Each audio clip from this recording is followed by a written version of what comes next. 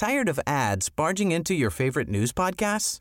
Good news. Ad-free listening is available on Amazon Music for all the music plus top podcasts included with your Prime membership. Stay up to date on everything newsworthy by downloading the Amazon Music app for free or go to amazon.com/news ad free. That's amazon.com/news ad free to catch up on the latest episodes without the ads. Introducing Wondersuite from Bluehost.com. Website creation is hard, but now with Bluehost, you can answer a few simple questions about your business and get a unique WordPress website or store right away. From there, you can customize your design, colors, and content. And Bluehost automatically helps you get found in search engines like Google and Bing. From step-by-step guidance to suggested plugins, Bluehost makes WordPress wonderful for everyone. Go to bluehost.com/wondersuite. Hey, I'm Ryan Reynolds. Recently, I asked Mint Mobile's legal team if big wireless companies are allowed to raise prices due to inflation. They said yes. And then when I asked if raising prices technically violates those onerous two-year contracts, they said, "What the f*** are you talking about, you insane Hollywood ass?" So to recap, we're cutting the price of Mint Unlimited from $30 a month to just $15 a month. Give it a try at mintmobile.com/switch. $45 up front for 3 months plus taxes and fees. Promo rate for new customers for limited time. Unlimited more than 40 gigabytes per month. Slows full terms at mintmobile.com. Mixed drink kind of person that Tim Cook is, but I imagine so. He has Travis come over to the bar and sends him out to get a switch so he can switch his butt. You know, after he's done. Yeah, exactly.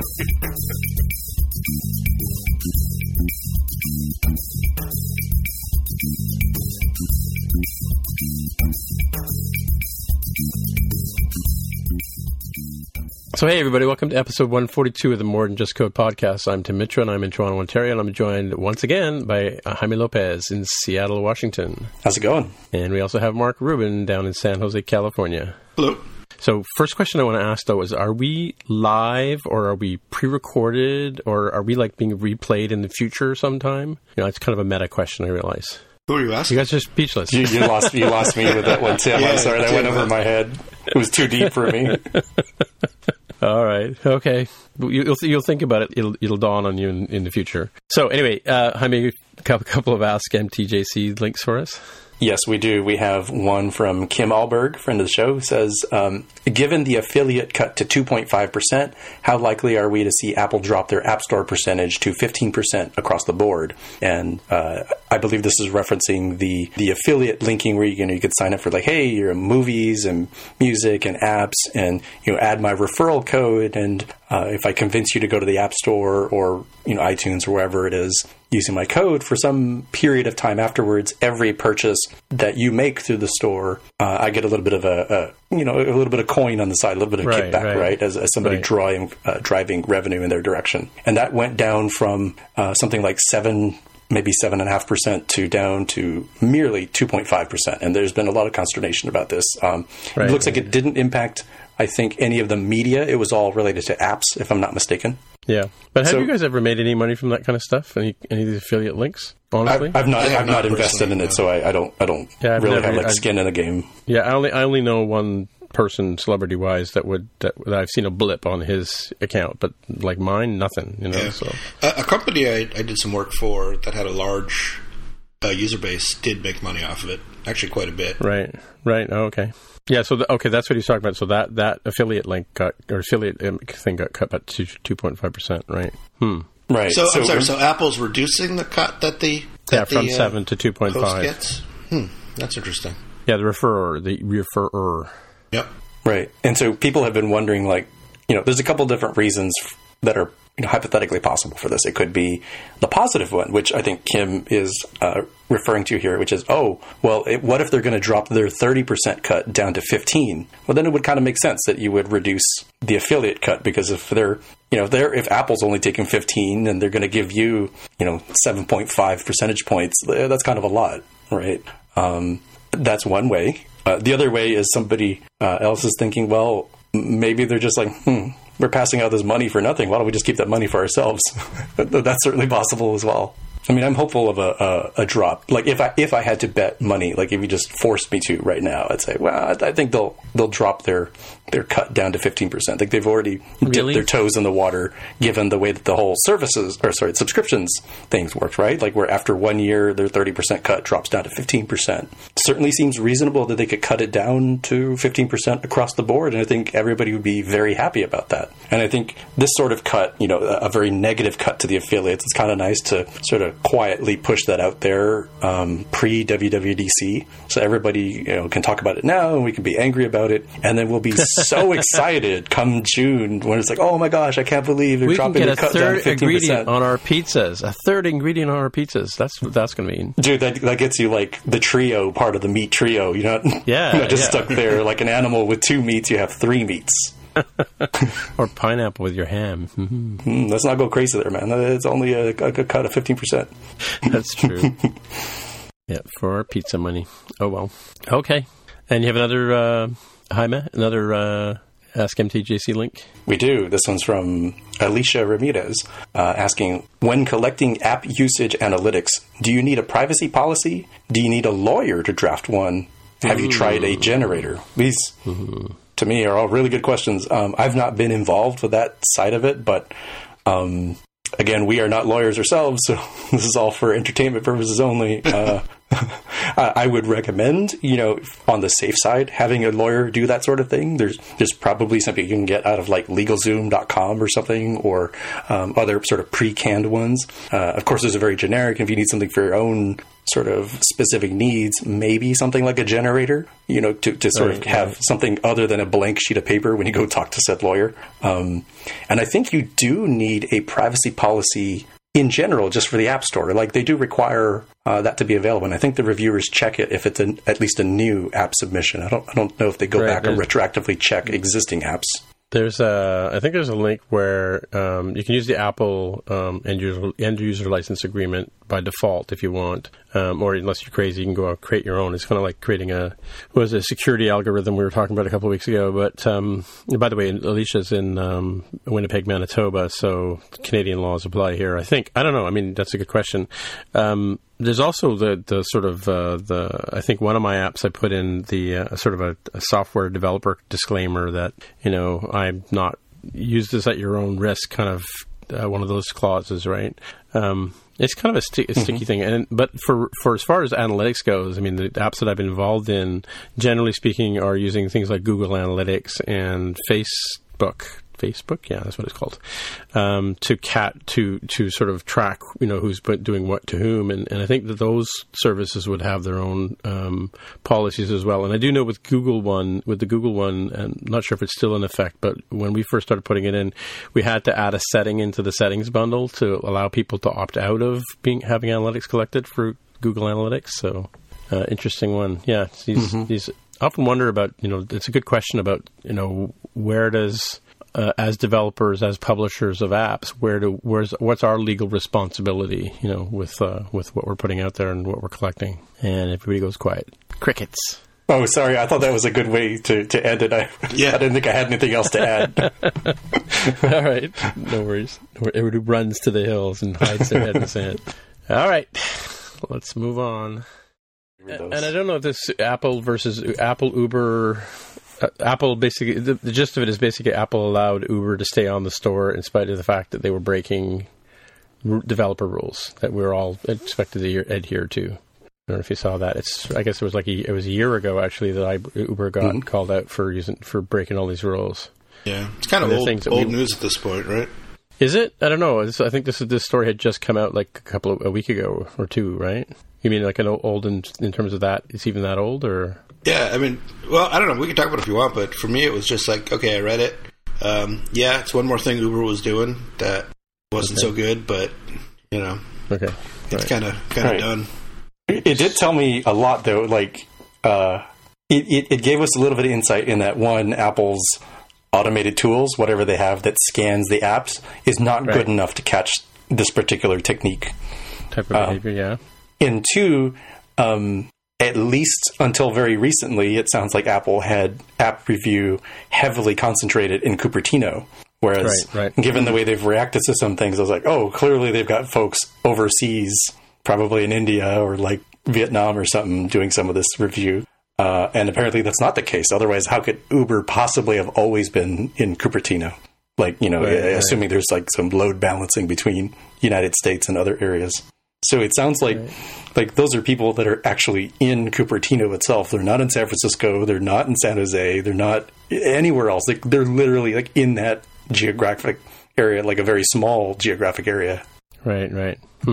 Right, and this had to do with the fact that they were tracking people who were using or were trying to work around their own policies, right? So, yeah, I mean, it was people trying to scam them. They were trying to like really identify devices so that people weren't scamming them with what was it, like the driver rewards of some sort, like sign people up or do your first ride or something, get a reward. Yeah. So they had that kind of thing. They had reasonable business reasons, but wow, was it slimy the way they approached it. Yeah. Right. But right in line with other stuff that Uber does. It just compounds. And we've not talked for a long time about the other App Store thing, but like if you or I, or heck, even a somewhat well-known company like Omni was to try this, like they'd be immediately out of the store, right? Right, yeah. It's like, sucks to be you.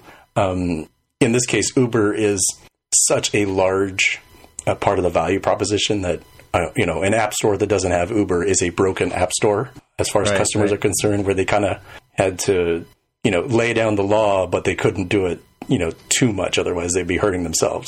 Yeah, I was kind of thinking about that because it's a free app that they make money through sales, but they're not necessarily in-app purchases. So Apple's need to have Uber on the App Store is one is because people would go to different devices if they didn't have Uber on the store, period, right? That's what you just said.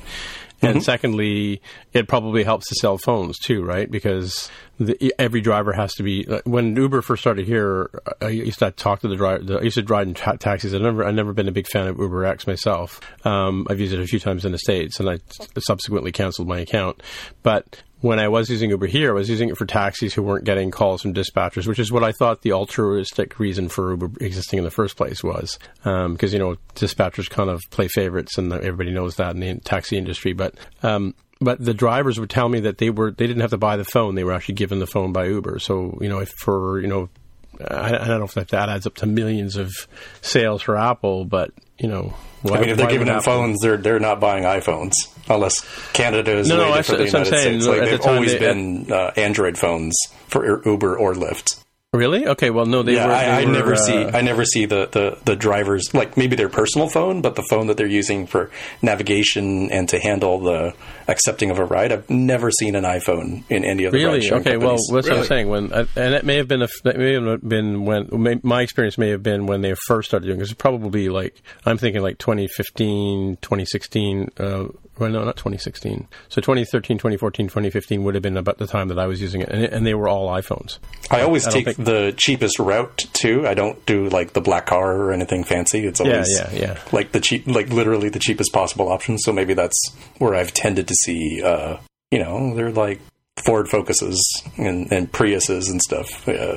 Nothing too fancy. Yeah, well, like I said, I got rid of my Uber account because I didn't like their policies, and I didn't like their employment policies, I didn't like their practices, and I didn't like the way they were doing surge pricing and stuff like that. I just thought, you know what, I'd rather take a cab and pay somebody a decent living for that, right? Yeah. Even though I've had relatives who drive Uber.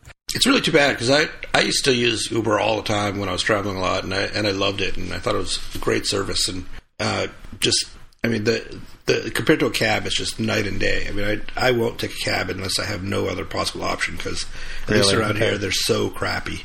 They're dirty and smelly and falling apart, and it's not safe a lot of times. So so I would always take an Uber if it was possible. But I agree that there's a lot of slimy stuff going on, and it's really kind of unfortunate. I'm sort of torn. I haven't deleted my account yet, but I haven't used it with anywhere near the frequency that I used to.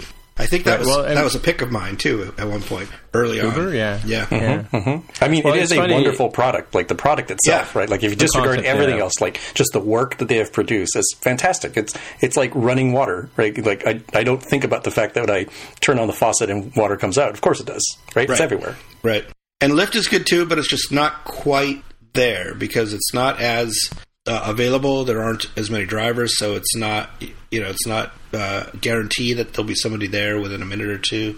And it's, I might use them more if they were bigger, but I guess it's a little bit of a catch-22, right? They won't get bigger unless I use them, but I won't use them because they're not bigger. Yeah, it's funny. So it's just about cabs here in Toronto. I don't know, maybe it's a different world, as it were, but our cabs are generally clean and well kept. I mean, So I mean, there's still vinyl seats and all that kind of stuff. Let's not be, they're not like luxury sedans. I mean, the black cars are obviously, but the cabs here are fairly decent. If you're, if you need to catch a ride and you got $10 to spend or $20 to spend, it's a decent option. And that's what I was sort of saying. Like when Uber first came into Canada, we didn't have UberX. It was before UberX. So I don't know whenever people can write in and tell us, use AskMTJC and tell us when UberX started. But that's about the time that I was using Uber, was back when it was either a cab or a black car. So, yeah. And like I said, I mean, I don't know what it's like in the United States, but here in Toronto, you need a mortgage to get a taxi license. Like they're like $250,000 or something like that. And, and then so people buy them, they buy taxis and then they let, they hire other guys to drive the cars or whatever. But yeah, it's like buying a house to get a Toronto license for a cab here. So I don't know what it's like in the States, if you guys know. I think it's I don't know if it's quite that expensive, but it's pretty expensive around here at least. Right, and the medallion system is limited in number as well, so there's a premium for them. Yeah, I think that's why they're expensive. That's why Uber has done so well, because that's just a completely flawed business model. It's a monopoly system that it's making our prices higher to use the service, and it's just bad. Crazy. Yeah. Well, that's for those of you driving at home. Yeah. Yep. So the one thing here, coming back to this Uber breaking the rules article, and then eventually they talk about a discussion between Tim Cook and I forget the CEO's name of Uber. It's like Tim. I'm not even going to pretend to remember his name. I've certainly seen it a lot, but I can't remember it at this moment. Having a discussion. Travis. Yes, Thank you. And they sort of describe Tim Cook saying, "Oh, I guess you've been breaking some more laws or rules," is what I've heard. And I feel like there was a missed opportunity there for some of the flavor there, because how I filled in the flavor in my head as to how this went down is, we've talked about on this very show about the Apple Park, and they have their whole new campus. And critically, there is a small barn there on the campus. And I envisioned, right, we talked about the fact, maybe Tim Cook goes out there, he wants to take a breather. He doesn't want anybody talking to him, no electronics. Just go out there, enjoy the barn. This is a Southern guy. Maybe this is the sort of thing he grew up with. I imagine him out there, he's waiting, he's got himself like a mint julep. He's just kind of there fanning himself because it's kind of hot, it's a barn and it's summertime, and then things go forth from there. That's how I imagine. And if it's not a mint julep, it's probably like a mojito. I don't know what kind of, mixed drink kind of person that Tim Cook is, but I imagine so. He has Travis come over to the bar and sends him out to get a switch so he can switch his butt, after he's done. Yeah, exactly. You make them go get the object, the instrument of their own punishment themselves, right? Just to make it really clear. Mm-hmm. Yeah, that's for sure. Right, so I posted a link here from The Verge, basically saying, you'll know Apple has blown it when they have to make a fingerprint dongle, and that's referring to Mark's bit of news to me a couple of weeks ago that Apple was having trouble delivering Touch ID under the supposed full screen experience of the iPhone 8, or whatever they're going to call it. And that's delaying delivery of things. So, well, that was the rumor as of a couple of weeks ago, and I've seen that rumor evolve into they're going to put the Touch ID on the backside of the phone. Right. But then I've saw a lot of people saying that, well, that will never happen, and that means that Apple is pretty much done if they do that. Maybe that's an exaggeration, but it is a pretty bad sign if they get to that point. So it looks like that probably won't happen. I don't know. I mean, it would be hard to believe that they'd go to a dongle at this point, and it would be hard to believe that they wouldn't figure out some solution, even if they have to delay the phone for a month. I just can't see it happening any other way than moving forward. A step back at this point would be just a mess. Yeah. Well, but it's funny though. What I understand here is, so we have the single piece of glass experience with the iPhone 7 now, right? I mean, isn't the home button? It's part of, like, you're getting haptic feedback when you're clicking the button. It's not actually a physical button, right? And it's got a Touch ID sensor, so I'm confused as to why this is. But it's not in the actual display part of the phone. Oh, okay. Oh, it's in the display. Okay, right. The idea is that whole bottom part of kind of wasted space at the bottom of the phone would just go away, and the display would go all the way to the bottom, with just there being, where the home button is now, there would just be a part of the display that, you know, looks kind of like a home button that can be customized, and presumably it could be something like the you know, touch what's it called, not a touchpad, what's the thing at the top of the MacBook Pro? Touch bar, yeah. Presumably you could customize it for your app in some way or something like that. Yeah, I was going to say, because if it goes all the way to, if the tab bar goes to the bottom of the screen for people's apps, you know, people who have those path type menus, you know, where they've got the single pop up menu thing would be awkward. I don't know. I don't get it. Yeah. I mean, we're talking about 3/4 of an inch of glass or plastic or whatever, where we seem to be wasting. I'm doing air quotes, but I don't really see that as a big deal. You know, it's better than. So at the bottom of this article, which is interesting, they talk about some of the other sort of things that Apple's fallen flat on their face about, and like the plugging in the USB cable, lightning cable, I guess it is, for the Magic Mouse, where you have to flip the mouse upside down. Which means you can't even use it, right? Yep. Other things like the removal of the headphone jack, they talk about here, the touch bar having questionable value. People are still, I saw a tweet last week by a good friend of mine saying that he was totally unimpressed with the touch bar as it waste of time. Something here about iPhone broke Apple's TikTok pattern of thoroughly refreshing its hardware every 2 years. Oh, I guess that's right. Were they late with the iPhone 7? I can't remember. No, it was not late, but I think their point is that the 7 and the 7 Plus are essentially another S model of the S model, if that makes sense, right? They're not, they don't look radically different as it's gone, you know. 4S looks kind of the same, 5 looks different, 6 looks different. The other one was Apple's failed effort to bring Sapphire glass to the iPhone. We talked about that last year. They quit making monitors, which Aaron got really upset about, and because they went with LG instead of building their own one, and something about being defeated by a router. They've also abandoned routers. You know, they're not producing the base stations anymore, and when it seems to be the mesh routers are taken over and smart homes are all over the place, right? Amazon's kicking and Google are kicking their butt on Siri-based services or voice-based services. HomeKit's not. I mean, I could go on and on. MagSafe being killed off, you know, blah blah blah blah blah. So, why don't you throw in on some of those, Jaime? Yeah, let me do the quick hit. So starting at the top here, the rendering they have here on this article that's linked in the show notes for those of you driving at home is hilarious. Like, I think it's really well done. I don't think that will actually happen. I do think, you know, if push came to shove, the sensor will be somewhere. Could be on the front, could be on the back. I don't know. I haven't seen the design. I don't have any information, but I will stand right here and guarantee you there will be Touch ID somehow in the phone. Yeah, I agree. Current rumors say, like, well, maybe this phone might be delayed by a month or two. Okay, possible. I mean, the AirPods weren't immediately available, and for most people, unless you order within the first 20 minutes, you're going to be waiting months anyways. So It's about the same to me. I'm going to be up, real early that night trying to order it frantically like everybody else. So sure, why not? Let me see if I can do the quick hits on some of this thing. So as somebody who has one of the Magic Mice that requires the turtle style turning it over plug it in sort of thing.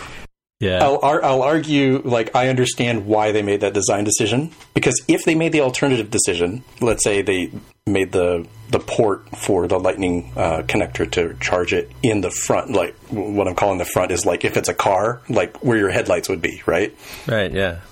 If they put it there, people would never disconnect the darn thing. Or at least not to the level that Apple is clearly, in my mind, designing for. Like, they want this to be a truly wireless experience, and here you are ruining it with a stupid wire because you're worried that you won't be topped off at 100% every 5 minutes.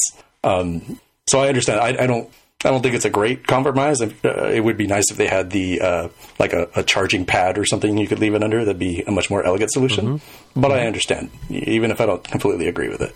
The can't innovate Mac Pro thing, like that is true. Like they full on missed on that one in terms of not realizing that they were going to paint themselves into a corner. The industry, technology-wise, didn't go the direction they thought. I agree with that one. Headphone jack has not been a big issue for me. I prefer my Bluetooth wireless headphones.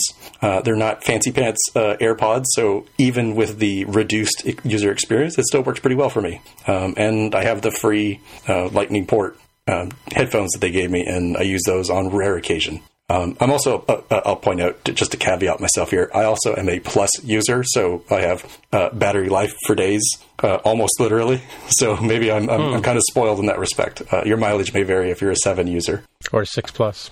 Yeah. Touch bar, I can't really speak to that because I don't have a new MacBook Pro. I would say it's not transformative from what I can tell. It's not lit the industry on fire, but it doesn't seem like it's a failure either. It's not like, oh no, like this is a terrible idea. It seems like a reasonable sort of thing. I'll chime in on that one. I've been using a MacBook Pro with a touch bar, and I should say I've been using the MacBook Pro and I never touched the touch bar. I accidentally touch it all the time, send emails and lock my computer and Oops. The only time I ever even think about the fact that this computer has a touch bar is when somebody walks by and says, "Oh, is this one of those new computers with the touch bar?" And I say, "Yeah. You can do this with it," and I do something. Yep. I turn up the volume or something like that. I don't even use it for Touch ID. I just type in my password. I don't even think about it. Oh no, Touch ID on the MacBook Pro is the best thing since sliced bread. I think I said that already, but there you go. Yep. I love Touch ID on the MacBook. Again, so I have a Bluetooth keyboard that I use in front, that I keep in front of the laptop. So the laptop's kind of pushed back underneath the monitor. So I have the two screens that are kind of almost flush with each other because the monitor is up on a little shelf. So I kind of never reach over to the laptop keyboard even at all. So never mind the touchpad.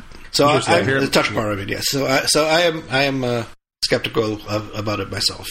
So, but for you, Mark, is it neutral or negative? Sounds like it's not positive. It's not positive, but it's completely neutral. Okay, good. Tim, is it neutral for you? Like, it sounds like you do accidentally hit stuff that's rather undesirable, but the pros outweigh the cons.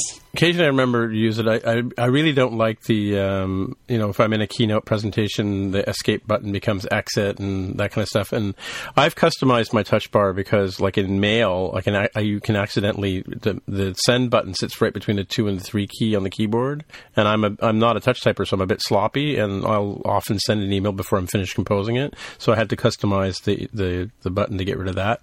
The other thing too is we have a policy at our workplace where you're not supposed to leave your computer unlocked when you walk away from your desk, and so I customized my Finder keyboard or touch bar to have a lock icon there instead of the search. So I just basically tap it and walk away, right, kind of thing. So, but and again, I'm a big 1Password user, and 1Password has added support for Touch ID on the Mac app. So now anytime I want to make a keychain adjustment or need any kind of authentication to do something on my Mac, moving an application around or whatever, deleting something, or even using 1Password, I just have to put any one of my fingers that I've got stored on the device, and it saves tons of time. Just that alone, if they only had put Touch ID on the Mac, it would have been a godsend.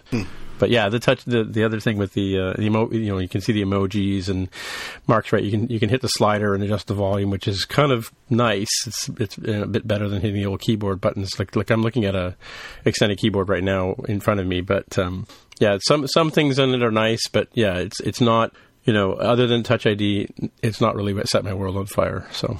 Okay, cool. Let's see here. Going down the line, quit making monitors. That's true. I think that was a bad idea.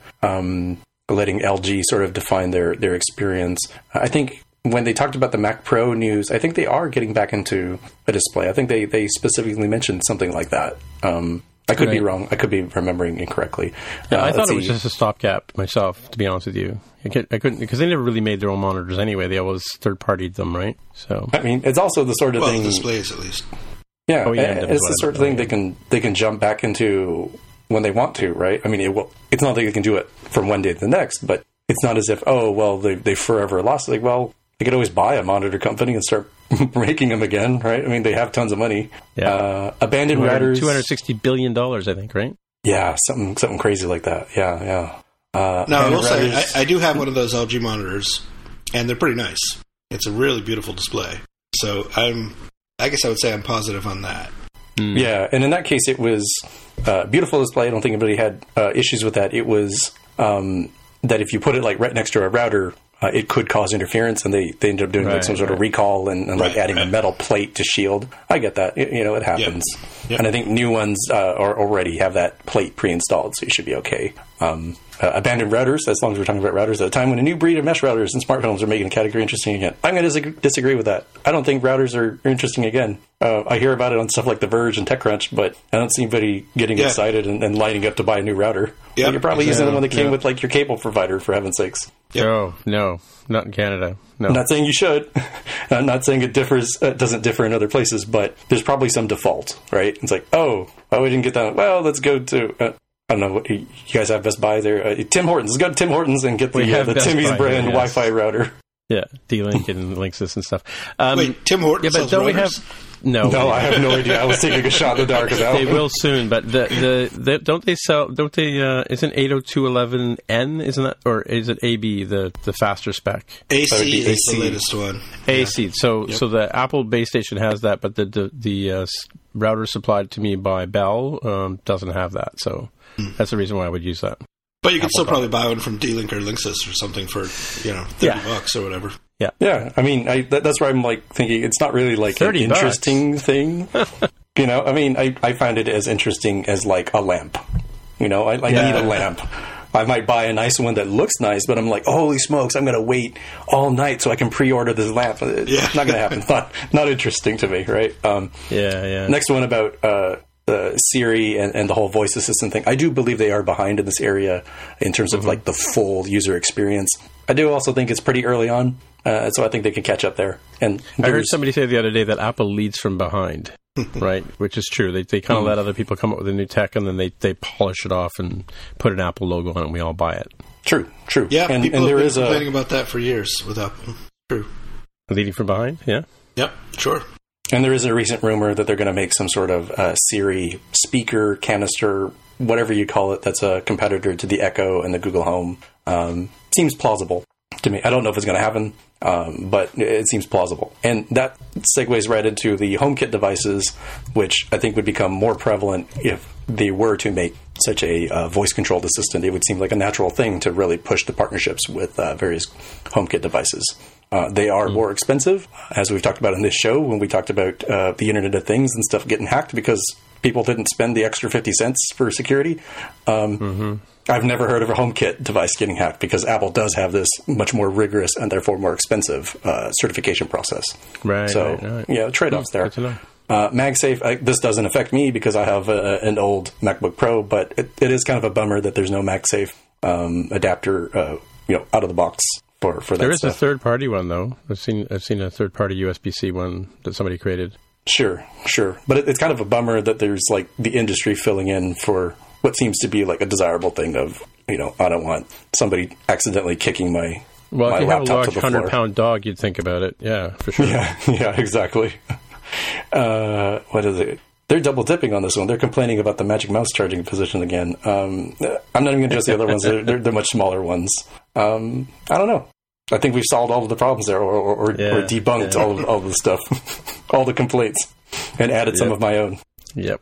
Well, like I said, if it's shiny, it's got an Apple on it, I'm probably going to buy it. So, like that old Onion report, right? All right. So another story that I posted up here, actually, friend of the show, Fawad, sent this to me on our Slack channel about an Oregon man who had been fined for writing in an email that he is an engineer. And the story is, and he was interviewed on CBC this evening, so I've got a bit more information to add than what's in this linked article. But apparently his wife got fined for running a red light. And what he did was he went, and he is an engineer. He's been trained as an engineer, and he's got an engineering degree from Switzerland, I believe. And his wife, so he went and got some spec from 1959 where they had come up with the idea of what the proper spec for a yellow light on a stoplight would be. And he did some calculations, and he figured out that, in fact, this was originally designed for people going straight through an intersection with a yellow light, but when you're turning left or right, he calculated there wasn't enough time for people to, from a dead stop, make a left-hand turn on a yellow light. So he sent a letter to the traffic people or the transit people in his state of Oregon, and he got, rather than them addressing his concern, which he'd sent all the lines and diagrams and 8x10 glossy photographs and stuff like that, they with circles and arrows. Yeah, with circles and arrows on the back. Mm-hmm. Yeah, exactly. Mm-hmm. Thank you for filling that in. I forgot the line. Yep. But they fined him for claiming to be an engineer, and there he on the CBC interview tonight he specified that what it was is in Oregon, if you do math and use algorithms to figure out traffic conditions, you're pretending to be, or you're accused of being a traffic engineer. He's actually I think he's an electrical engineer from Sweden, he said, but that's what the fine was for pretending to be an engineer. Just, it's follow up to our you can't say you're an engineer in Canada or in Ontario anyway, unless you are a member of the Ontario Professional Engineer Association, but just an interesting story. Had you guys heard about this one, or? No. Well, Oregon is kind of close to Canada, right? Sort of. Yeah, Washington State being in between, and it did make some play here because of the Pacific Northwest connection. Now, Jaime, I believe you are actually doing some work in Oregon these days. Are you a registered engineer? Yeah, I was going to ask. I'm not a registered engineer, and I guess when I go visit the headquarters, I have to stop claiming myself to be an iOS engineer, which I think is actually my job title. Like, I think it's actually in the job offer letter. I'd have to look it up. Right. Mm-hmm. But so I don't. This is a weird one. So Tim, you'd made the statement that he is an engineer. It's like, well, it kind of depends on perspective, right? So it might be true that he is an engineer in, where did you say, Sweden, Switzerland? Yeah, he's electrical engineer from there. Yeah, and he's been practicing as an engineer for 30 years, like a quote unquote engineer, right? So. Right, but Oregon apparently differs in the definition of engineer, as I'm sure Canada, Ontario area does as well. Like, I would also have to stop proclaiming myself as an engineer once I cross the Great Borders, right? Well, I can almost guarantee, without actually knowing, but I can almost guarantee that the thousands of engineers who are working at places like Intel up in Oregon are not all professional engineers. Mm-hmm. It does make you wonder, though, how many of these arcane laws that nobody's paid attention to in 100 years are still on the books, and only there to be pulled out when you rub the government the wrong way, right? And they want to make a point. It's interesting. Yeah. And that seemed to be in this case where allegedly here, so nobody sues me. Allegedly, was it city, that county? Who was it that he was complaining to? The traffic authority. In any case, Beaverton, the Oregon State Board of Examiners for Engineering and Land Surveying. Right. So allegedly, what is happening here is they are basically trying to make him go away, and they're using this old archaic law to sort of use as a stick to hit him with, which I don't really agree with if that's what's actually happening. I don't think this guy, although he does proclaim himself to be an engineer a couple more times in the story, even after being told by their buddy, hey, please don't do that. So there's a little bit of, flaw on his side of the debate, but not so much that I think I don't agree with him. Of like, yeah, I mean, dude, if you found a problem with their system, they really should fix that. Right, or address it at least. Yeah. All right. Well, our last follow-up item here has to do with Google and working in Canada, things that we talked about on Alexis, and I think Alexis is coming to Canada at some point in the future, but Google has now set up shop in Waterloo to bring their Wi-Fi product, which I've forgotten the name of now, to be manufactured here in Canada. And we talked about mesh networking just a few minutes ago, and that's what this product is. Basically, similar to the Eero router, which we talked about before, that you can have one router or you can have three, and they, rather than just extending the network, they actually work together to create a mesh of networks. So you can have your Internet of Things devices, or you can wander around the house and your network connection won't get dropped as you move from one access point to another, so kind of thing. And one of the things that's notoriously bad about Apple products, or not Apple products, but generally speaking, devices like iPhones, which only have one Wi-Fi antenna in them, whereas a Mac Pro might have two or three, is as you move around the network, Apple kind of hangs, or I guess Apple and whoever whoever the manufacturers are, hang on to the connection you currently have, even though you may have walked into an area with a better connection. And I think the mesh networking kind of tries to improve this by giving you, a sort of wider range of signals. So maybe Mark can throw in on this. Mark? I don't know too much about that. What you said sounds good. Well, I do remember from my Apple Tech training about the number of antennas. Like, I think MacBook Air has one, maybe two. An iPad has one. It has to do with the size of the device and how far apart you can put the radios, the antennas, and that's why an iPhone has poorer reception than your MacBook has, for instance. Right? End of class. I don't know how to. This is rather awkward for me. I don't know how to walk this back after I just slammed the whole idea of routers being interesting. It's like, oh, hey, here's this point of pride. We're bringing them to Canada and possibly selling them at Tim Hortons. It doesn't really say yay or nay. I think that's good for Canada, right? Like, I just assumed they were going to be, designed in the Bay Area and manufactured in China. So if they're bringing either one of those, or possibly both to Canada, I think that's great. Yeah, and they claim to be starting at price of in Canadian dollars, which I think is 50 cents American, $179 for one pack or $439 for three, which is comparable to the Eero router, which I just mentioned a minute ago. It's just interesting to see Google bringing a product to Canada, first. And this is a device actually you can configure with an iPhone as well. So, and it looks very similar to the Google Alexa. It's a little, hockey puck shaped thing, which is again going to have a nice place in Canada, right? And when they break down, you can use them on road hockey, right? Yeah, I hadn't really considered that aspect. So I'm reading this article. It's not clear to me that the hardware was actually designed or built in Canada. No. They're just rolling it out as a product in Canada. Right, yeah. Oh, I see. Okay, so I couldn't actually view the link because I was getting this weird 500 error. So they're bringing the product to the consumer market in Canada. Is that what we're saying? Yes. Right. Yep. Okay. Well, still good for Canada. Although that's interesting. They do mention one of Google's senior software engineers who also heads up the Google Wi-Fi team in Waterloo. Mm-hmm. So apparently she's a professional engineer, registered, of course, because she's got the title. Oh, good. Well, I'm just saying she's got the title software engineer, so she must be, right? Oh, of course, yes, that's right. True. I don't know for sure. Unless it's an American article. But she heads up the Google Wi-Fi team in Waterloo. Well, Waterloo does have a very fine engineering school as well, so who knows? They do, and I think Google probably stole the idea from Microsoft here, because there is a known pipeline, right, figurative and possibly literal, I actually don't know, between Waterloo and Redmond, Washington, where there's just tons of Waterloo engineers coming over to work for Microsoft. There's probably like a nice little slide or something. I don't know the height of Waterloo, but well, there must have been a break in the wall, because at some point somebody were spilling over into BlackBerry as well for a while there. But you're right.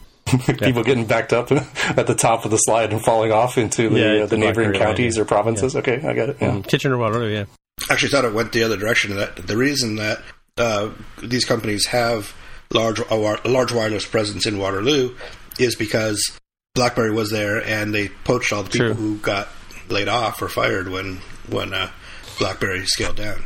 No, actually, I do happen to know one of my stepson's good friends has been working in Redmond since he graduated from Waterloo as an engineer, so as a software engineer. Yeah, so he's currently living near Seattle at Redmond, sort of Jaime's neighborhood, sort of thing.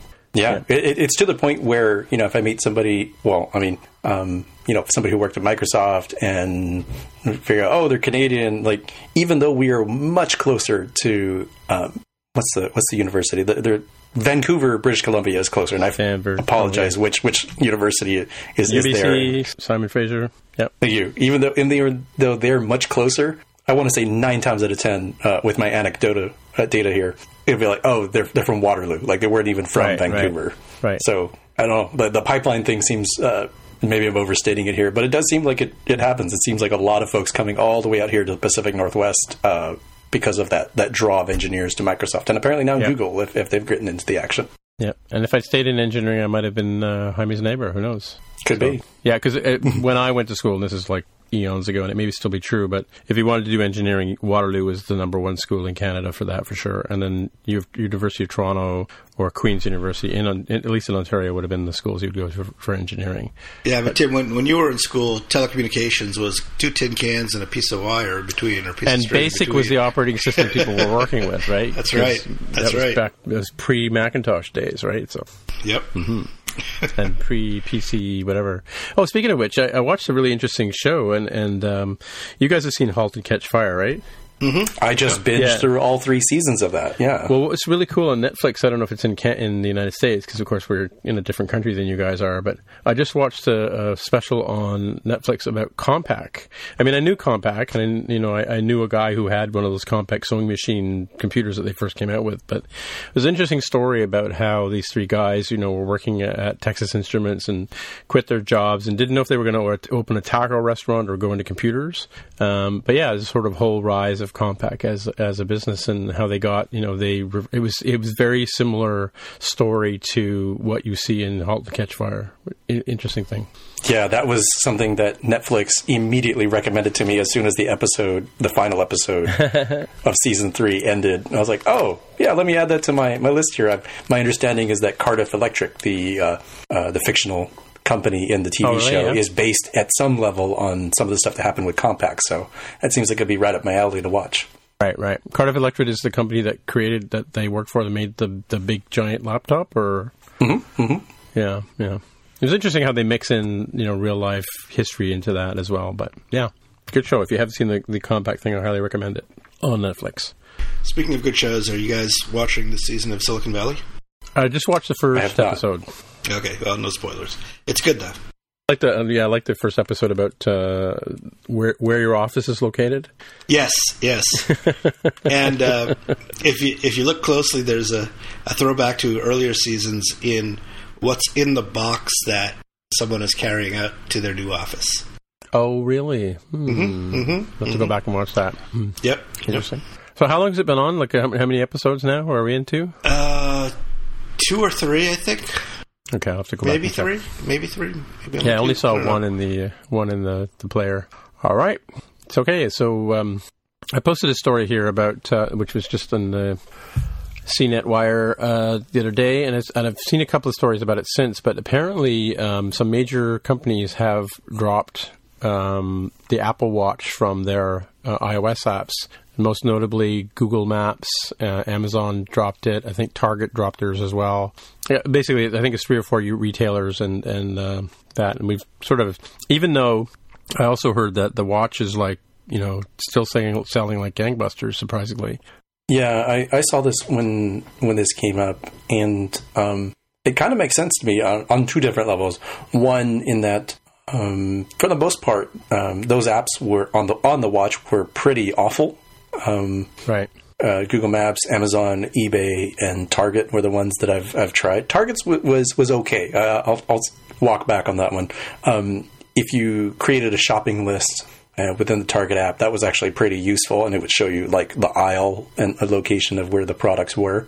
That was good. That was nice. But it wasn't great. And my shopping list isn't necessarily something that I'm going to put in the Target app. I have a single shopping list that I'm like, oh, I'm near Target, I'll get some stuff at Target. Oh, I'm near Walmart, I'm near Fred Meyer, I'm near whatever retailer there might be, and go buy stuff. I don't spend my time in, one-off retailers sort of list. So it never really, connected with me from that perspective. The other apps were just awful. Like they weren't really appropriate for the watch, sort of mindset. Google Maps strangely didn't have like, an actual map that you could view while you're moving on. It was more like textual directions, which, if you're driving or using your bicycle, probably not so great. Maybe you could use it if you're walking, but at that point, it's like, why don't I just use Apple's maps at that point, right? And I think that part of it is that the watch is actually really good if you only use the pre-installed apps. Like I'm looking at my dock for the watch, and there's only one third-party app on there that I've decided to keep in the dock. And even that app, I'm like, I think I might evict this one because I don't use it as often. So I don't know that will necessarily become the next great app platform, and maybe WatchOS 4, when that comes out in about a month, will change minds. But right now, the Watch is pretty good with just the stuff that Apple gives you. Right, yep. And Mark has no comment because he has no watch. I have no watch. Mm-hmm. All right. And that actually tells you something, right? I was actually looking forward to the watch before it came out, but it just never really, once it was out, it never really, never really hit me that it was something I actually needed. So I never got one. Yeah, I would. It hasn't lived up to its potential.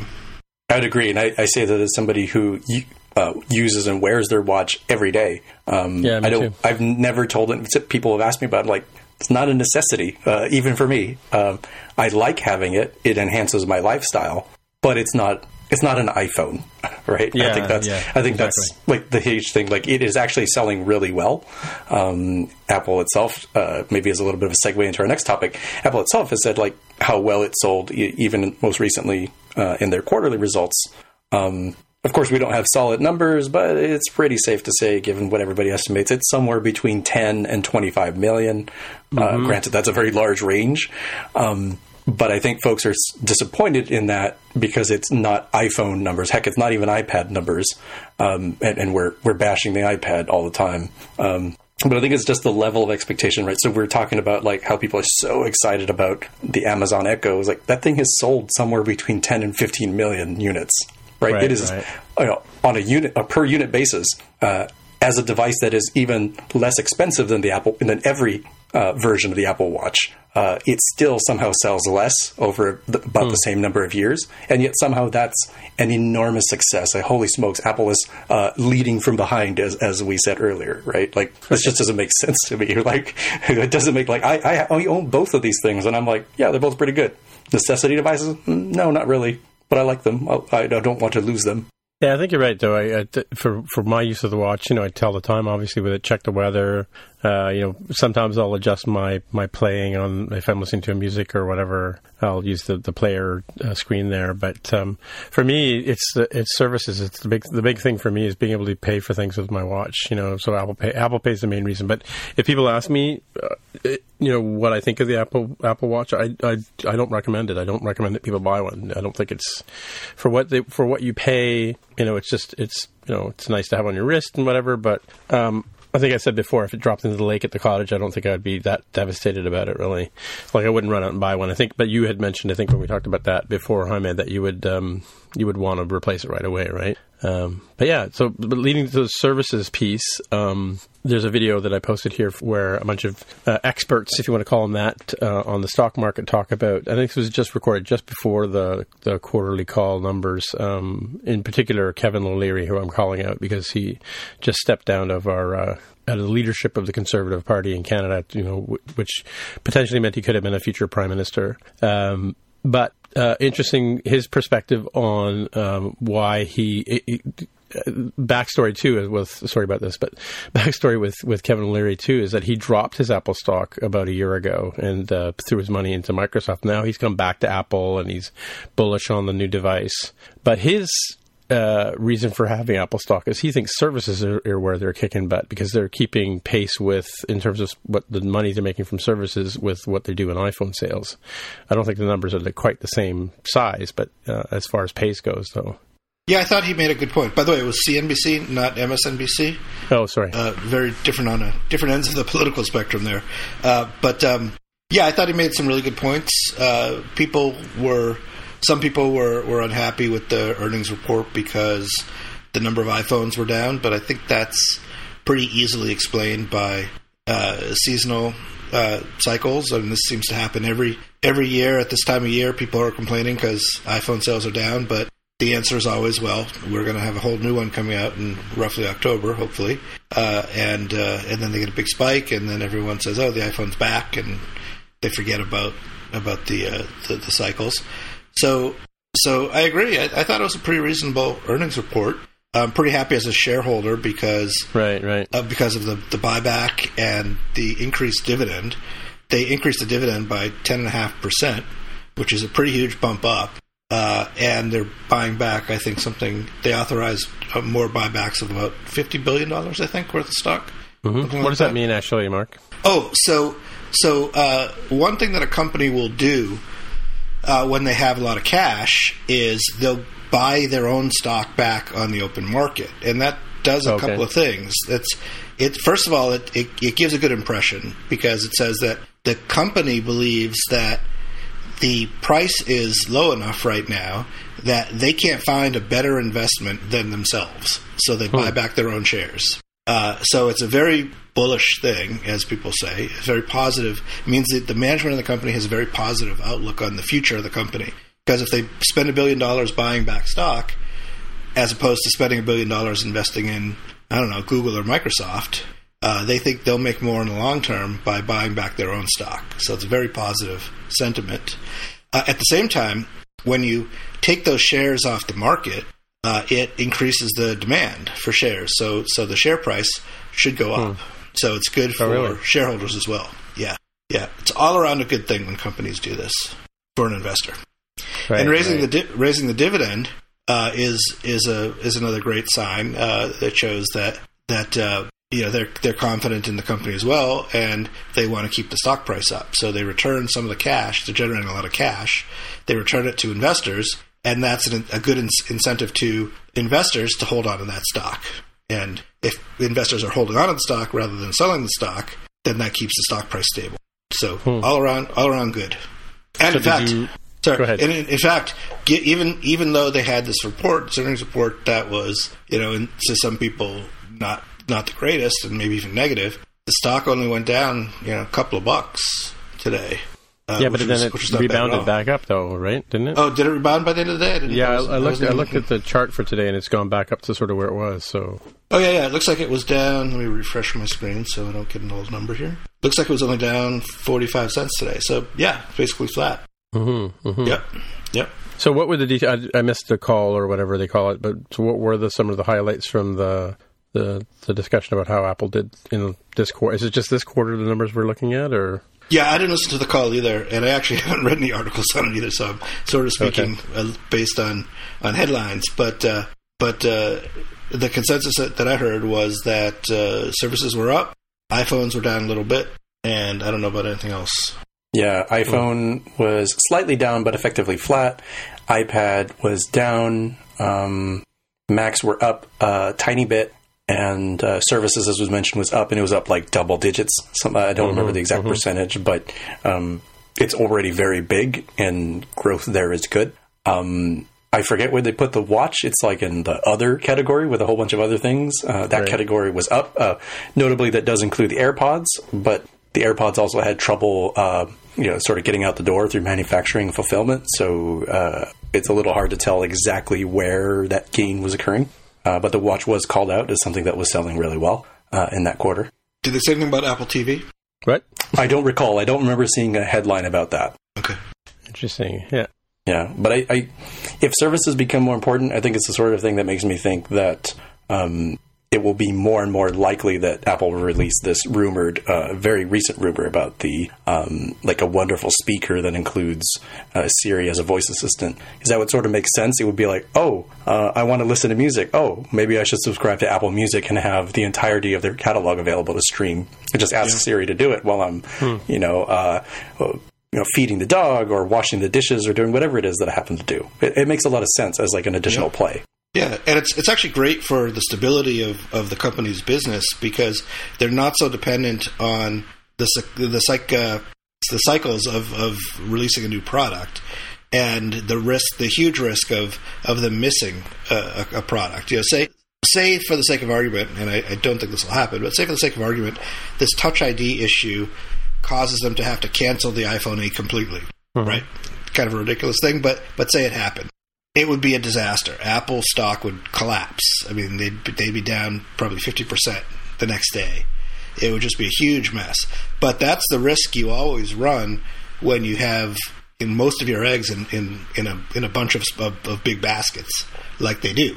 But services, services just kind of continue on. There's no Christmas season so much for services. It's just kind of steady year round. If a few people don't use a service, a few other people do, it all kind of evens out in the end. It doesn't depend on people making a big investment on some hardware every couple of years. All around, it just kind of smooths out the the business and takes the cycles out of it. All right, I'm losing my voice, so I'm going to stop talking. So what do we think about this Apple case for the space, the final frontier? Well, apparently Apple's getting into, or looking into, getting into satellites. The idea being that maybe, they talked about in the past about becoming, Steve Jobs wanted to build a cell network for cell phones. There's talk about, coverage for LTE, worldwide coverage. They also mentioned the Facebook attempt to launch a satellite a couple of years ago, last year, I guess, to get satellite or get internet availability into rural Africa last year. But apparently the SpaceX rocket blew up on the launch pad. Yeah, that's pretty much it. There was a video by Mark Gurman, which I haven't watched the whole of yet, but there's a story here from the Motley Fool talking about what Apple wants to do with internet. But yeah, that's all I know. Wow, that's an expensive game to get into, satellite operations. Yeah. Like as an example, that Facebook satellite that you mentioned that blew up on the SpaceX rocket. That was a multi-million-dollar satellite. This wasn't... Yeah, $200 million was what that cost, I think. Yeah. The cases that they put here for, having that sort of availability and not being dependent on the terrestrial cellular networks is kind of an interesting one. I've never used, like, a satellite phone, so I don't really know anything about what the speed and capabilities would be, but I suppose in any case, it's better than nothing, right?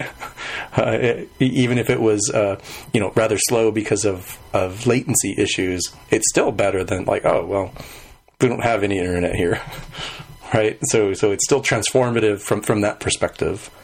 As an aside, it does make me a little bit sad that some of the stuff, I wasn't like working on for very long, but it's a little sad that some of the stuff we were working on was like so far ahead of its time. This was, in 2005-ish time frame, Connection by Boeing, which was sort of like Wi-Fi on the plane and more, sort of stuff was like just way ahead of its time, too early for the technology, too early for the market. That part was scuttled and went out of business. Boeing itself is still around, of course, but they got out of that business.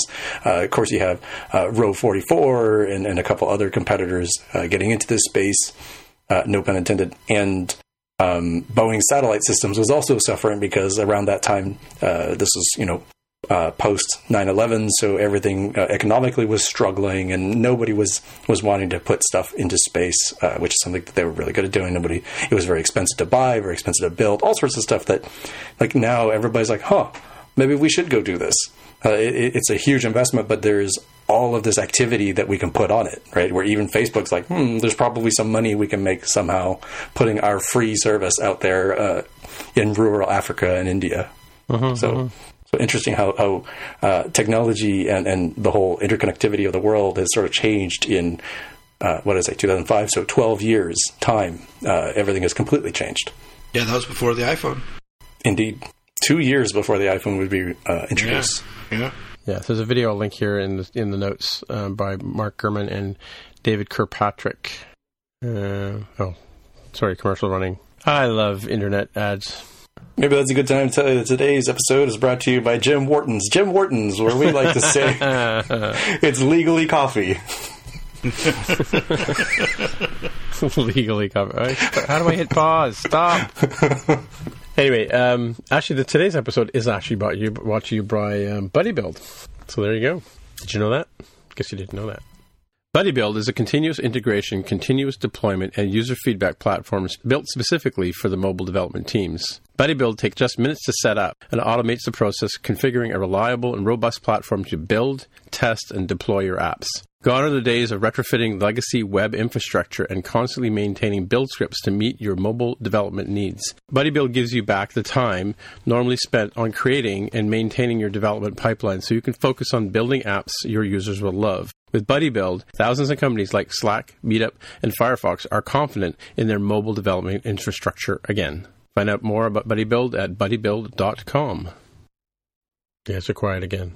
I didn't know how to interact there, Tim. I'm like, if I don't say anything, his edit is easier when he segues into the free can. Oh, that's true. Actually, you know what I was going to say? What I was going to say about Buddy Build before we jump into what Buddy Build's all about is that they have a poll I saw the other day on predictions. They're asking people to send in their links. I'm just trying to find the link here now if I can find it. Well, they have their blog post about 5 predictions. First Swift IDE, mixed reality offering, instant apps, new bug reporting, and a social app. Well, yeah, we kind of all sort of talked about that before. Oh, here it is at the bottom. Share them with Buddy Build for a chance to win an Apple Watch and other awesome prizes. After what we just said about the watch, isn't that special? You can submit your top 5 WWDC 17 predictions for a chance to win an Apple Watch and more, and meet the people from Buddy Build if you're going to be down there for WWDC. Cool. So just submitting a idea enters you in, or do you win by having your prediction come true? Just so I'm clear, so that when I submit mine, I think they probably just pulled a rabbit out of the hat. They're Canadians after all, so they probably just will pull a hat name out of the hat. I pasted the link into the chat. Okay, cool. I was going to say, easy predictive one. If you win, what? I said you got a plate full of poutine if you get it right.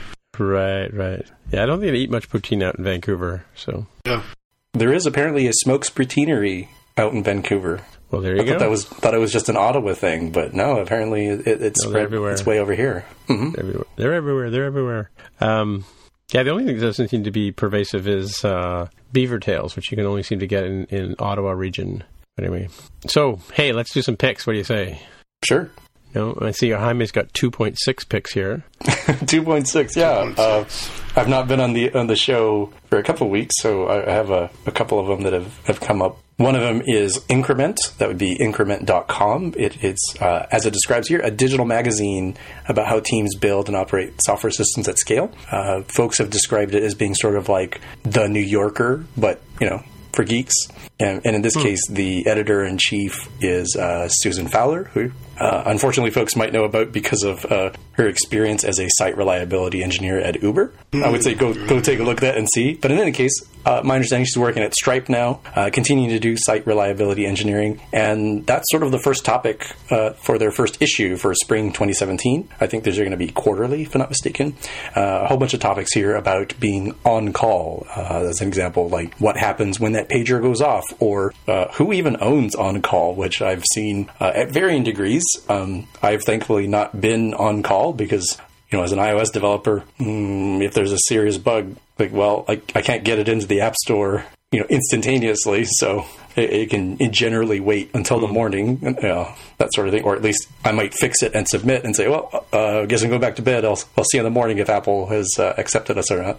And a couple of other things here, I'd say read into this, coming from her background, it goes into the, when you have tons of engineers, how do you deal with this sort of thing? And certainly a company like Uber has to deal with that. Stripe has to deal with that.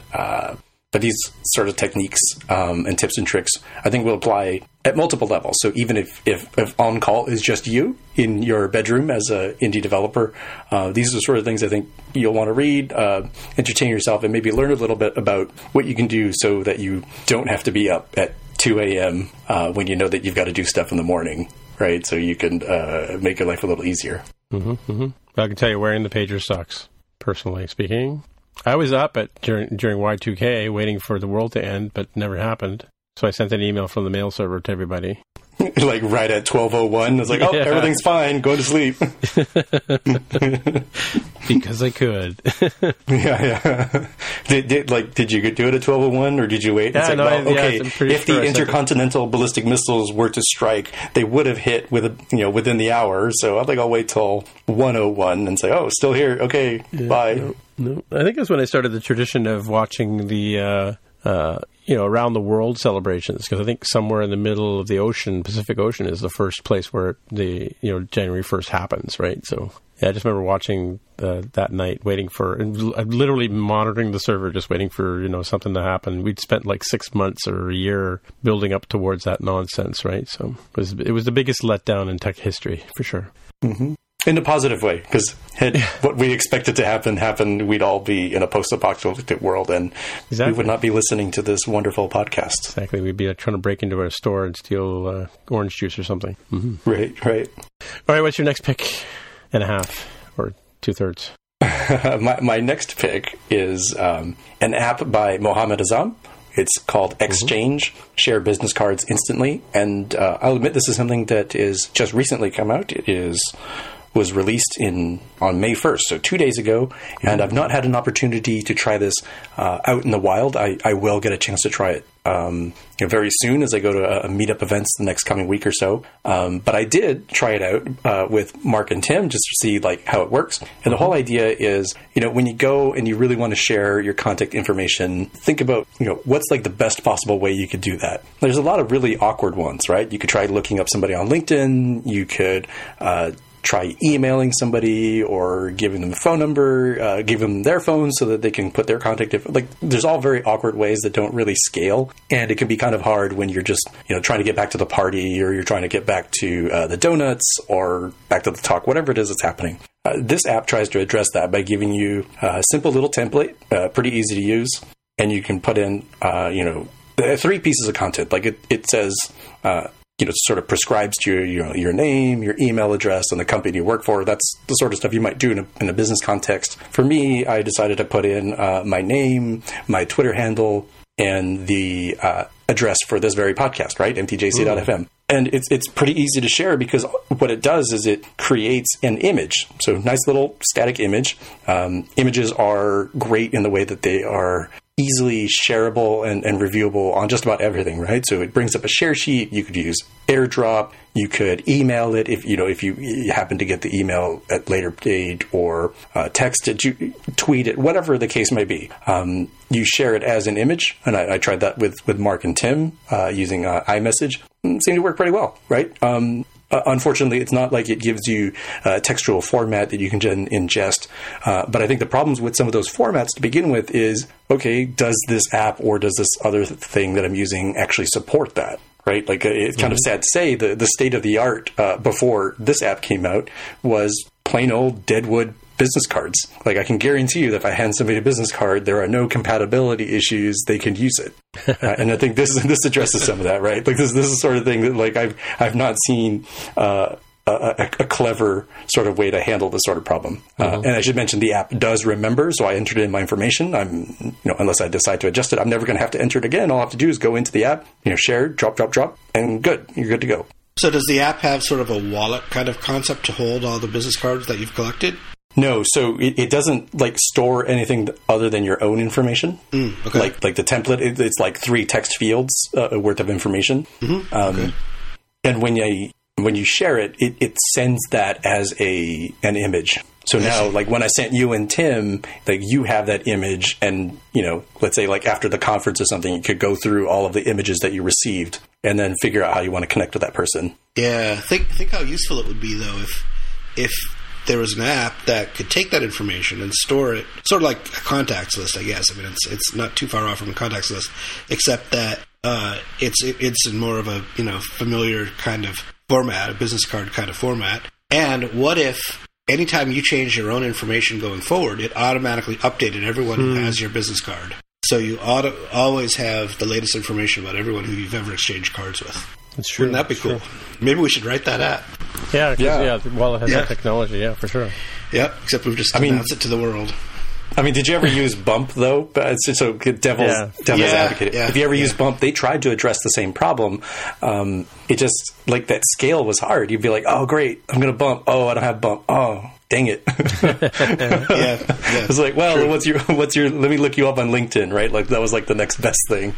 Whereas here, right. I'm hoping if it's, I'm at a table and I've met a whole bunch of great folks and be like, hey, here's an easy way. Let me just airdrop the whole bunch of you. I can just see you all right here, right? In the circles I tend to be around other iOS folks. So, AirDrop is a reasonable example. But if they are of alternative platforms like Android, I was like, well, okay, let me email you then. Yeah, so I think Bump was actually a Newton app, if I'm not mistaken, or a Palm Pilot I remember having Bump back in the day, or BlackBerry maybe. By the way, Mohammed Azam, who prefers to be called Azam, I believe, was a guest on Roundabout. He also talked at Indie Dev Stock last year on messages, so he's quite knowledgeable on the Messages app. I think he's done a few tutorials on that as well. So, right. Mm-hmm. And I'd be remiss if I didn't state that the app is free, so there should be no issues with trying it out.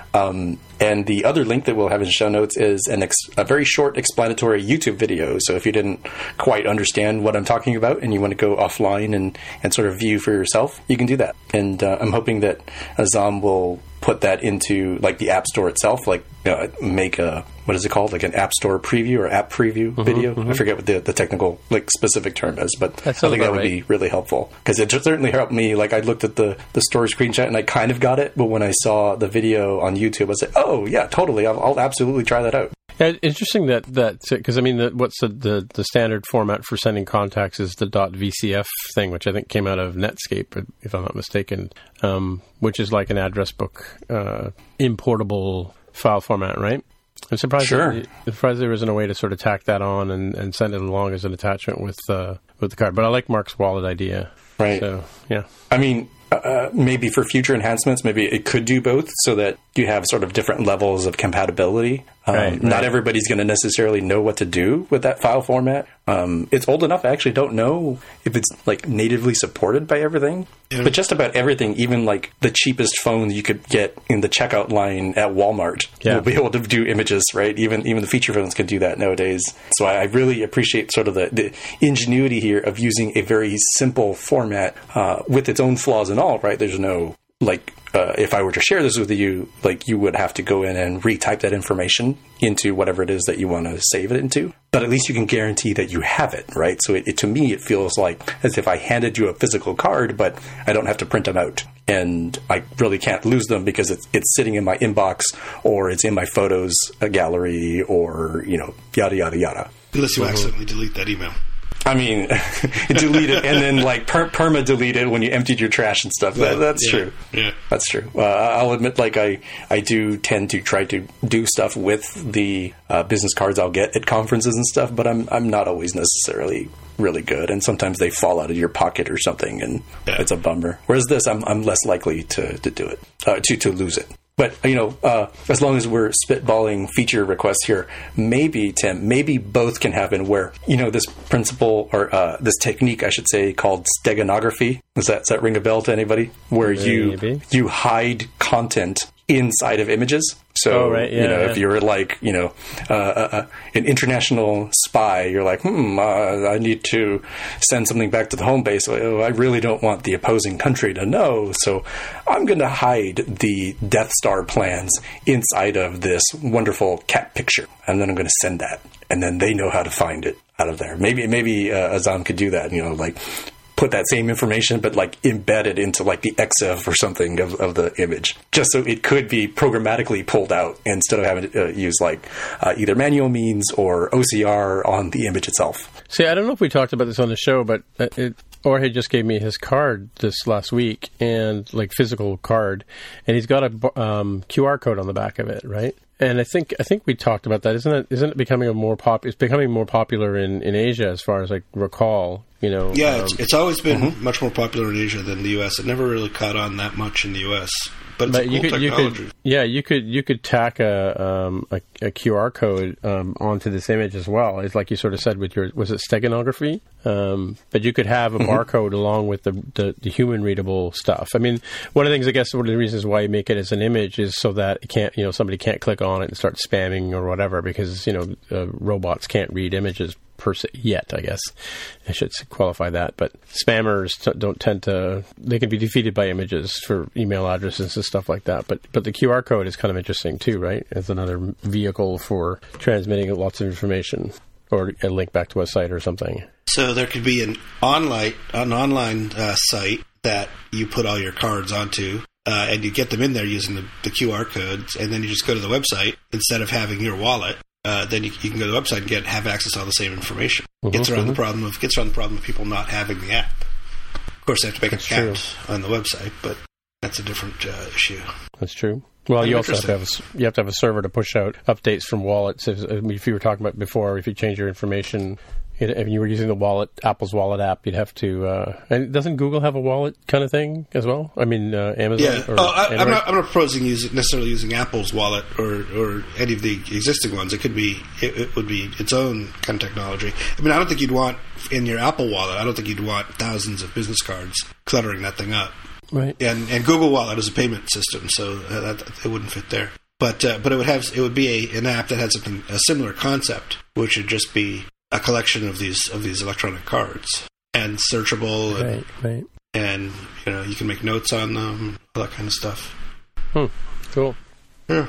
Alrighty. My pick is the Vault from RWDevCon 2017 has been available. It was available last week when we weren't able to record. At that time, it was still being sold at 50% discount, but unfortunately that time is over. So the price is now... But what you get with it is 2 full-day workshops, so 2 6-hour, I guess, video segments of cool technology, and then 24 individual talks, or maybe it's 24 altogether. I'm just going back to the link here. One of the talks in particular was Renee from Atlassian did a talk on advanced app architecture, and Derek Salander did a talk on Apple advanced debugging and reverse engineering. And that's really cool stuff. I think I talked about him before, where last year at RWDevCon he told us how to basically go in through an app using Xcode and sort of take it apart. He showed us how to manipulate Safari, for instance. On the browser, on the iOS device. So really kind of cool stuff. And then 20 additional videos on all the talks that were done at RWDevCon. So if you missed the conference and you want to find out what was going on, these are all written for iOS 10, updated for Swift 3. And so what you get is essentially 3 large PDFs, which represent, it's like 300 pages of content, and all the videos as well that go along with that. So I haven't had a chance to dive into it myself, but obviously I saw a third of the conference because there were 3 tracks as well. So you'll see Greg Heo. No, Greg didn't talk there. Sorry, you won't see Greg Heo. You'll see Tammy Coron and a bunch of other people, but from the Ray Wenderlich group, doing awesome talks at all different levels, advanced. Most of them are advanced talks, but on all kinds of different topics. So there you go. That's my pick. Questions? What would be...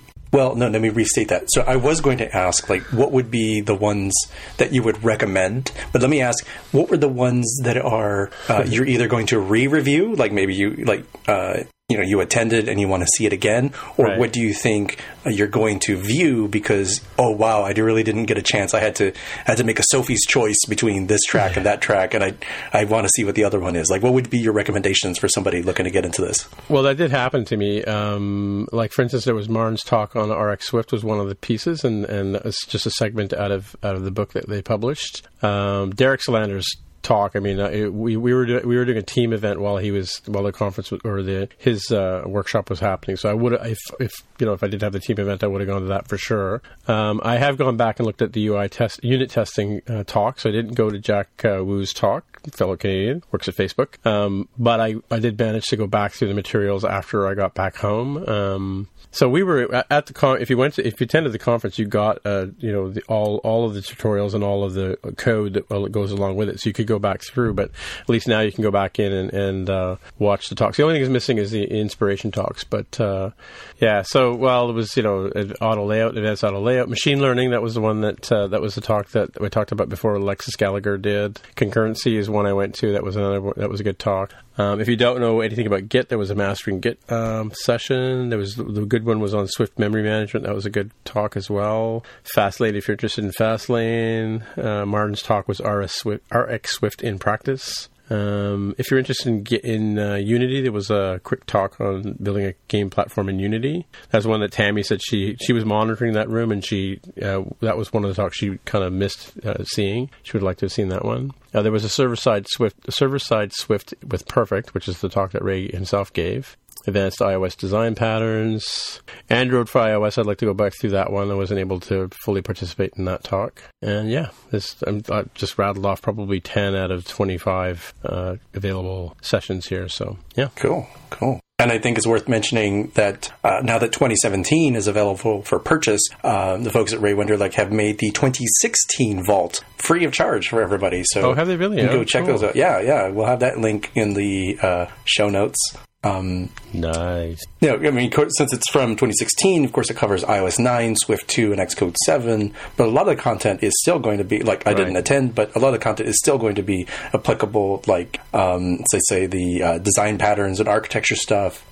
Custom controls, still work more or less the same. It wasn't like Apple radically revamped between versions. 3D Touch is still 3D Touch. Xcode tips and tricks might vary a little bit, but there's still a lot of, sort of basic things in there that will stay constant from version to version. So, did I mention it was free? I mean, can't hurt to try it out, right? Right. I completely missed that. Yeah, that's a good deal too, for sure.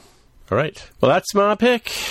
Okay, well, I guess that's it for another week. So, hey, Jaime, if people want to find you on the interwebs, where would they look? They can find me on Twitter as @DevWithTheHair. All right.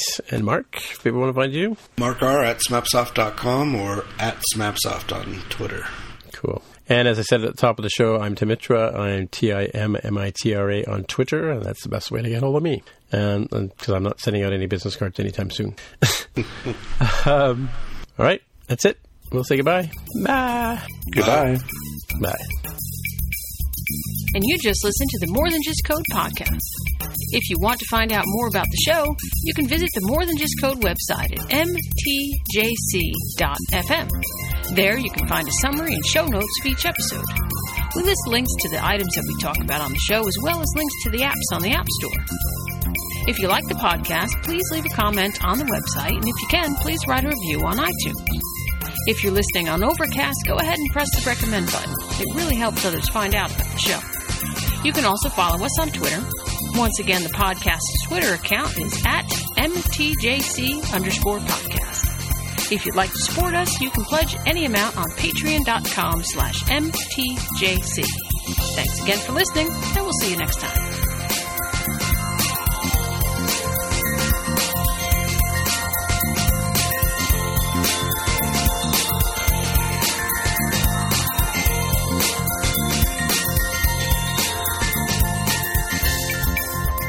Was talking about volunteering one of his devices for that. So it was an interesting show. It sounds like Xcode. Xcode was in beta at that time. Right, the gist I got of it, because we didn't even know, and we probably was not that long after WWDC, because it was like, it looks like these Swift playgrounds for iPad. What's that all about? Oh, I don't know. Let's put it on a device and try it out. Yeah, and I think I had just tried to build a book and all that kind of stuff, and build an Xcode project that I could throw over to Playgrounds and. I think because the one thing we were talking about was the playgrounds aren't just for kids, and that to this day it's still Apple's still advertising it as a tool for kids, right? So they're not really taking it seriously, even though you could technically work out quite a few things, right? Like when I do technical talks at the office, I'll generally build stuff in a playground, and I might use separate pages. I'll talk about something and then I'll switch over to a page rather than having them suffer through watching me try to live code, because my live typing is horrible. I'll do a snippet and then I'll switch to another page, and okay, now here it is, and then I'll hit the run button on the playground and have it execute the code, and that way that people can see what's going on, right? So the guys in the Spinach Challenge, we did NS errors this week. Not NS errors, I mean error handling in Swift. Cool. Which include NS errors, because we still do bridging from Objective-C and back and forth, right? Yeah, that bridge between error and NS error is still a little problematic. It's not a one-to-one match. Yeah, and if you because you get coming back, you get the domain and an error code if you have one, like if you have an enumeration or whatever. But if you don't set the domain, it just throws back nil, and by default it gives you a 0, and so it's hard to tell what's going on. I mean, the whole point of the talk was that you can use standard operators, like you can unwrap optionals to sort of do sort of really basic error handling, and you can use if statements and stuff like that. And then I talked about throws with try, and then throws with try, do catch as well. Did you talk about rethrows? I didn't get that far, because I just came off the clean architecture thing, which we can talk about later. I didn't have time to really sort of flesh this whole thing out. So, as far as playgrounds go, it's something that we're starting to use for sort of like documentation and or development of new UI components. So, let's say you have some sort of widget that will display like an avatar, a name, and some sort of subtitle. We'll create that to be like a reusable UI component that doesn't really depend on any particular sort of model implementation. And then use playgrounds that are checked in, and you can view them through Xcode that will show example usage of like, here's like the variations of this thing. And so it's sort of like our documentation that's something you can look at and play with if you want to sort of like experiment with, rather than just sort of like mentally, compiling this thing in your head when you're looking at the code. Right. So do you check these things into your code repo, or so other people can look at it? Yeah. I have not had an experience of creating a new one of these. There's just a couple of members on the team that have started doing this, and I think we're adopting it as like a general practice that we want to do. I'll point out that there is like a XC timeline or something that you don't want to check in. We discovered that. It makes it it's noisy and unnecessary. And when you look at GitHub's default iOS project git ignore file, it includes a reference saying like, ignore these playground timelines. Yep. They just clutter up your pull requests, and they clutter up your repository, and they don't do anything. I don't know. Well, I should say I don't know exactly what they do, but it's clearly not necessary. Like it must be like auto-generated or something as part of the internal operations of the playground. For those of you driving at home who don't know what he's talking about, if you haven't looked at adding a git ignore file to your Xcode projects, there are a number of files that you don't want to share with other people. Like there's all your breakpoints that you put in your own code on your own project. Mark doesn't care about my breakpoints. So there's like an exception you can put into your file to do that. And same thing with what I was just talking about with playgrounds. And also going to say that with playgrounds, there's Apple has sort of their own Markdown language. I think it's based on Markdown, but for building multiple pages, right? So I think we talked about before where you have the sources and resources folder. So if you want to have like a data file in there, like a JSON file or something like that, you can put that into the resources folder in a playground, and then you can have multiple pages and step through, like do a code example and step through to something else. And there's a way of building page links that will go back and forth between a single playground running in Xcode, right? Tim, I'm just happy you're using breakpoints. That's the best thing since sliced bread. It is, yeah. Yeah. Yes, that was the best thing since sliced bread is for my friend Jorge Ortiz Fuentes, who's now a fan of the show. I never knew that guy was Canadian. Kevin O'Leary? Yeah. Yeah, that actually, the Shark Tank actually started out as a show called Dragon's Den here on CBC. It's been on around probably about 10 seasons or so, with some of the top investors in Canada. And yeah, he left it probably a couple of years ago or 3 years ago. And then, but he was doing Shark Tank and Dragon's Den around the same time. So they must have, so I'm not sure if his company is behind that, but he's the guy who started Reader Rabbit. Do you remember, or not started it, but he took Reader Rabbit into the future. Reader Rabbit, right? Oh, Reader Rabbit was everywhere. It was on all those Macs, I think, at the time at the schools. Yeah, that's how Kevin O'Leary made his millions initially. Yeah, it's just on that Reader Rabbit thing. So he wasn't the inventor of it per se.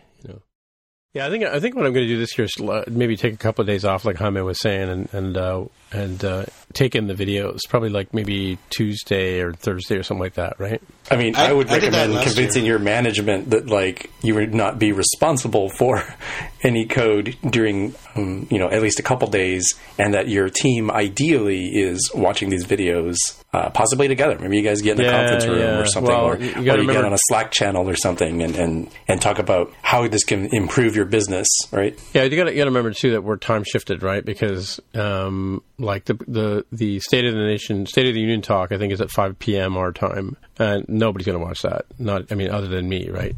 Oh, but those aren't live streamed. Only the keynotes are live streamed.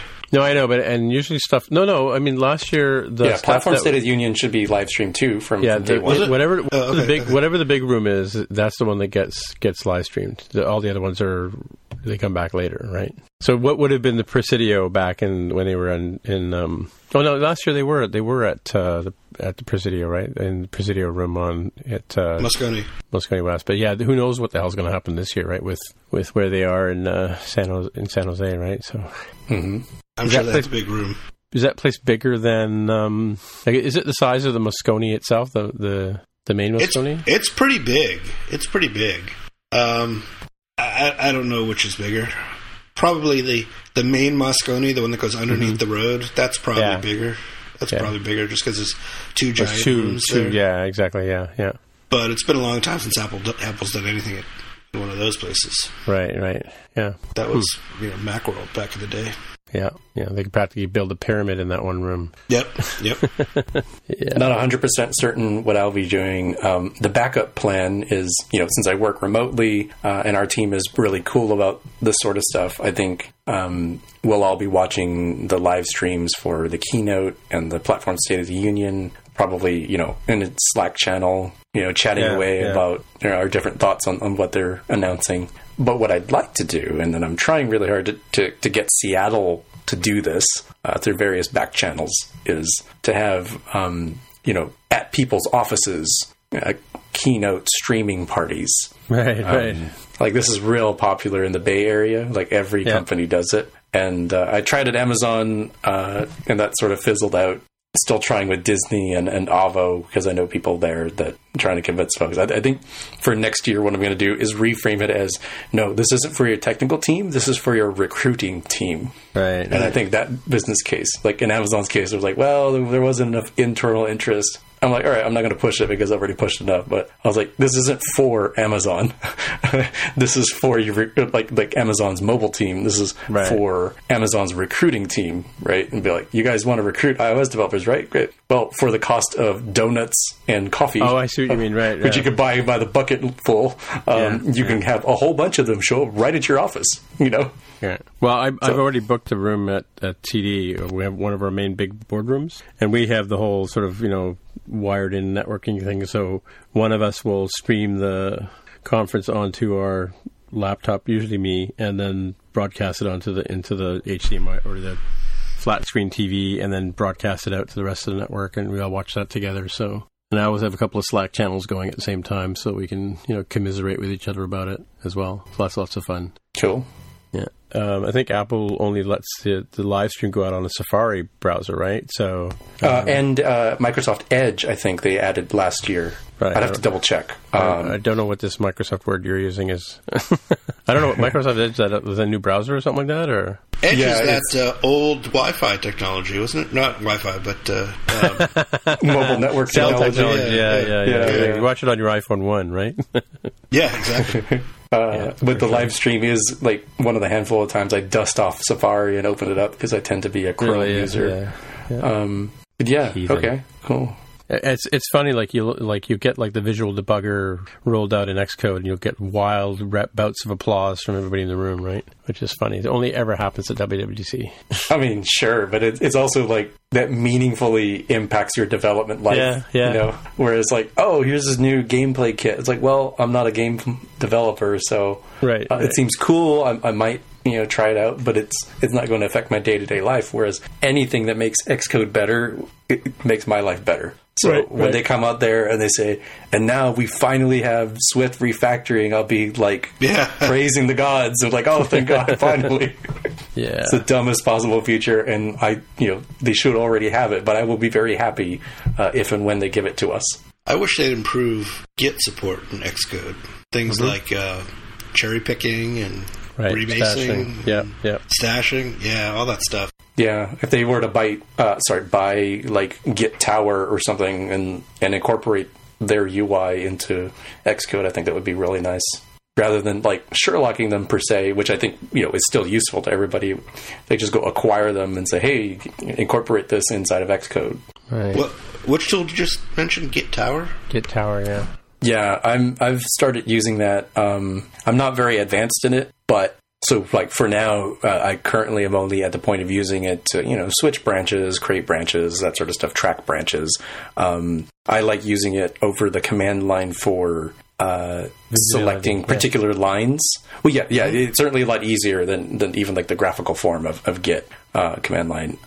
But being able to select and say, I don't want to commit this in one chunk. I want just these 3 lines. That's one commit, and then a separate commit is these other lines. So the hunk or the hunk. Oh, that's pretty nice. Is pretty good. Yeah. I know that folks on our team have used it to do cherry picking. I have not tried it out, but they made it sound like it was really easy to do. So that's something I'd look forward to learning about. Yeah, we use SourceTree. I mean, some of our people use a command line, but a majority of us use SourceTree for same sort of thing. It's more visually oriented towards looking at everything at once, right? So I do everything command line now. It's a real pain. Oh, do you? Yeah. Yep. The nice thing about the command line is it never lies to you, which sometimes that's true. And Xcode the UI ones can, especially when there's like weirdo hidden files like the way that core data and playgrounds deal with. Yeah. And asset catalogs. Have you ever run into this? Yeah, that's a hassle to deal with. Yeah. But can't you run SourceTree on top of your Git library mark or tower? I probably could. I just haven't. Right. Yeah, I've not run two visual clients. I don't think there would be any problem with that per se, because I'll have both the command line and Git tower open at the same time, and I'll switch between them depending on which operation I'm more comfortable with. And besides SourceTree, there's also Kraken, which I've not used, but seemed like it was suddenly very popular. And which was the one that lost a bunch of people's data? That was GitLab. That was the competitor. Okay. That was the competitor to GitHub. Right, yeah. Right. Yeah.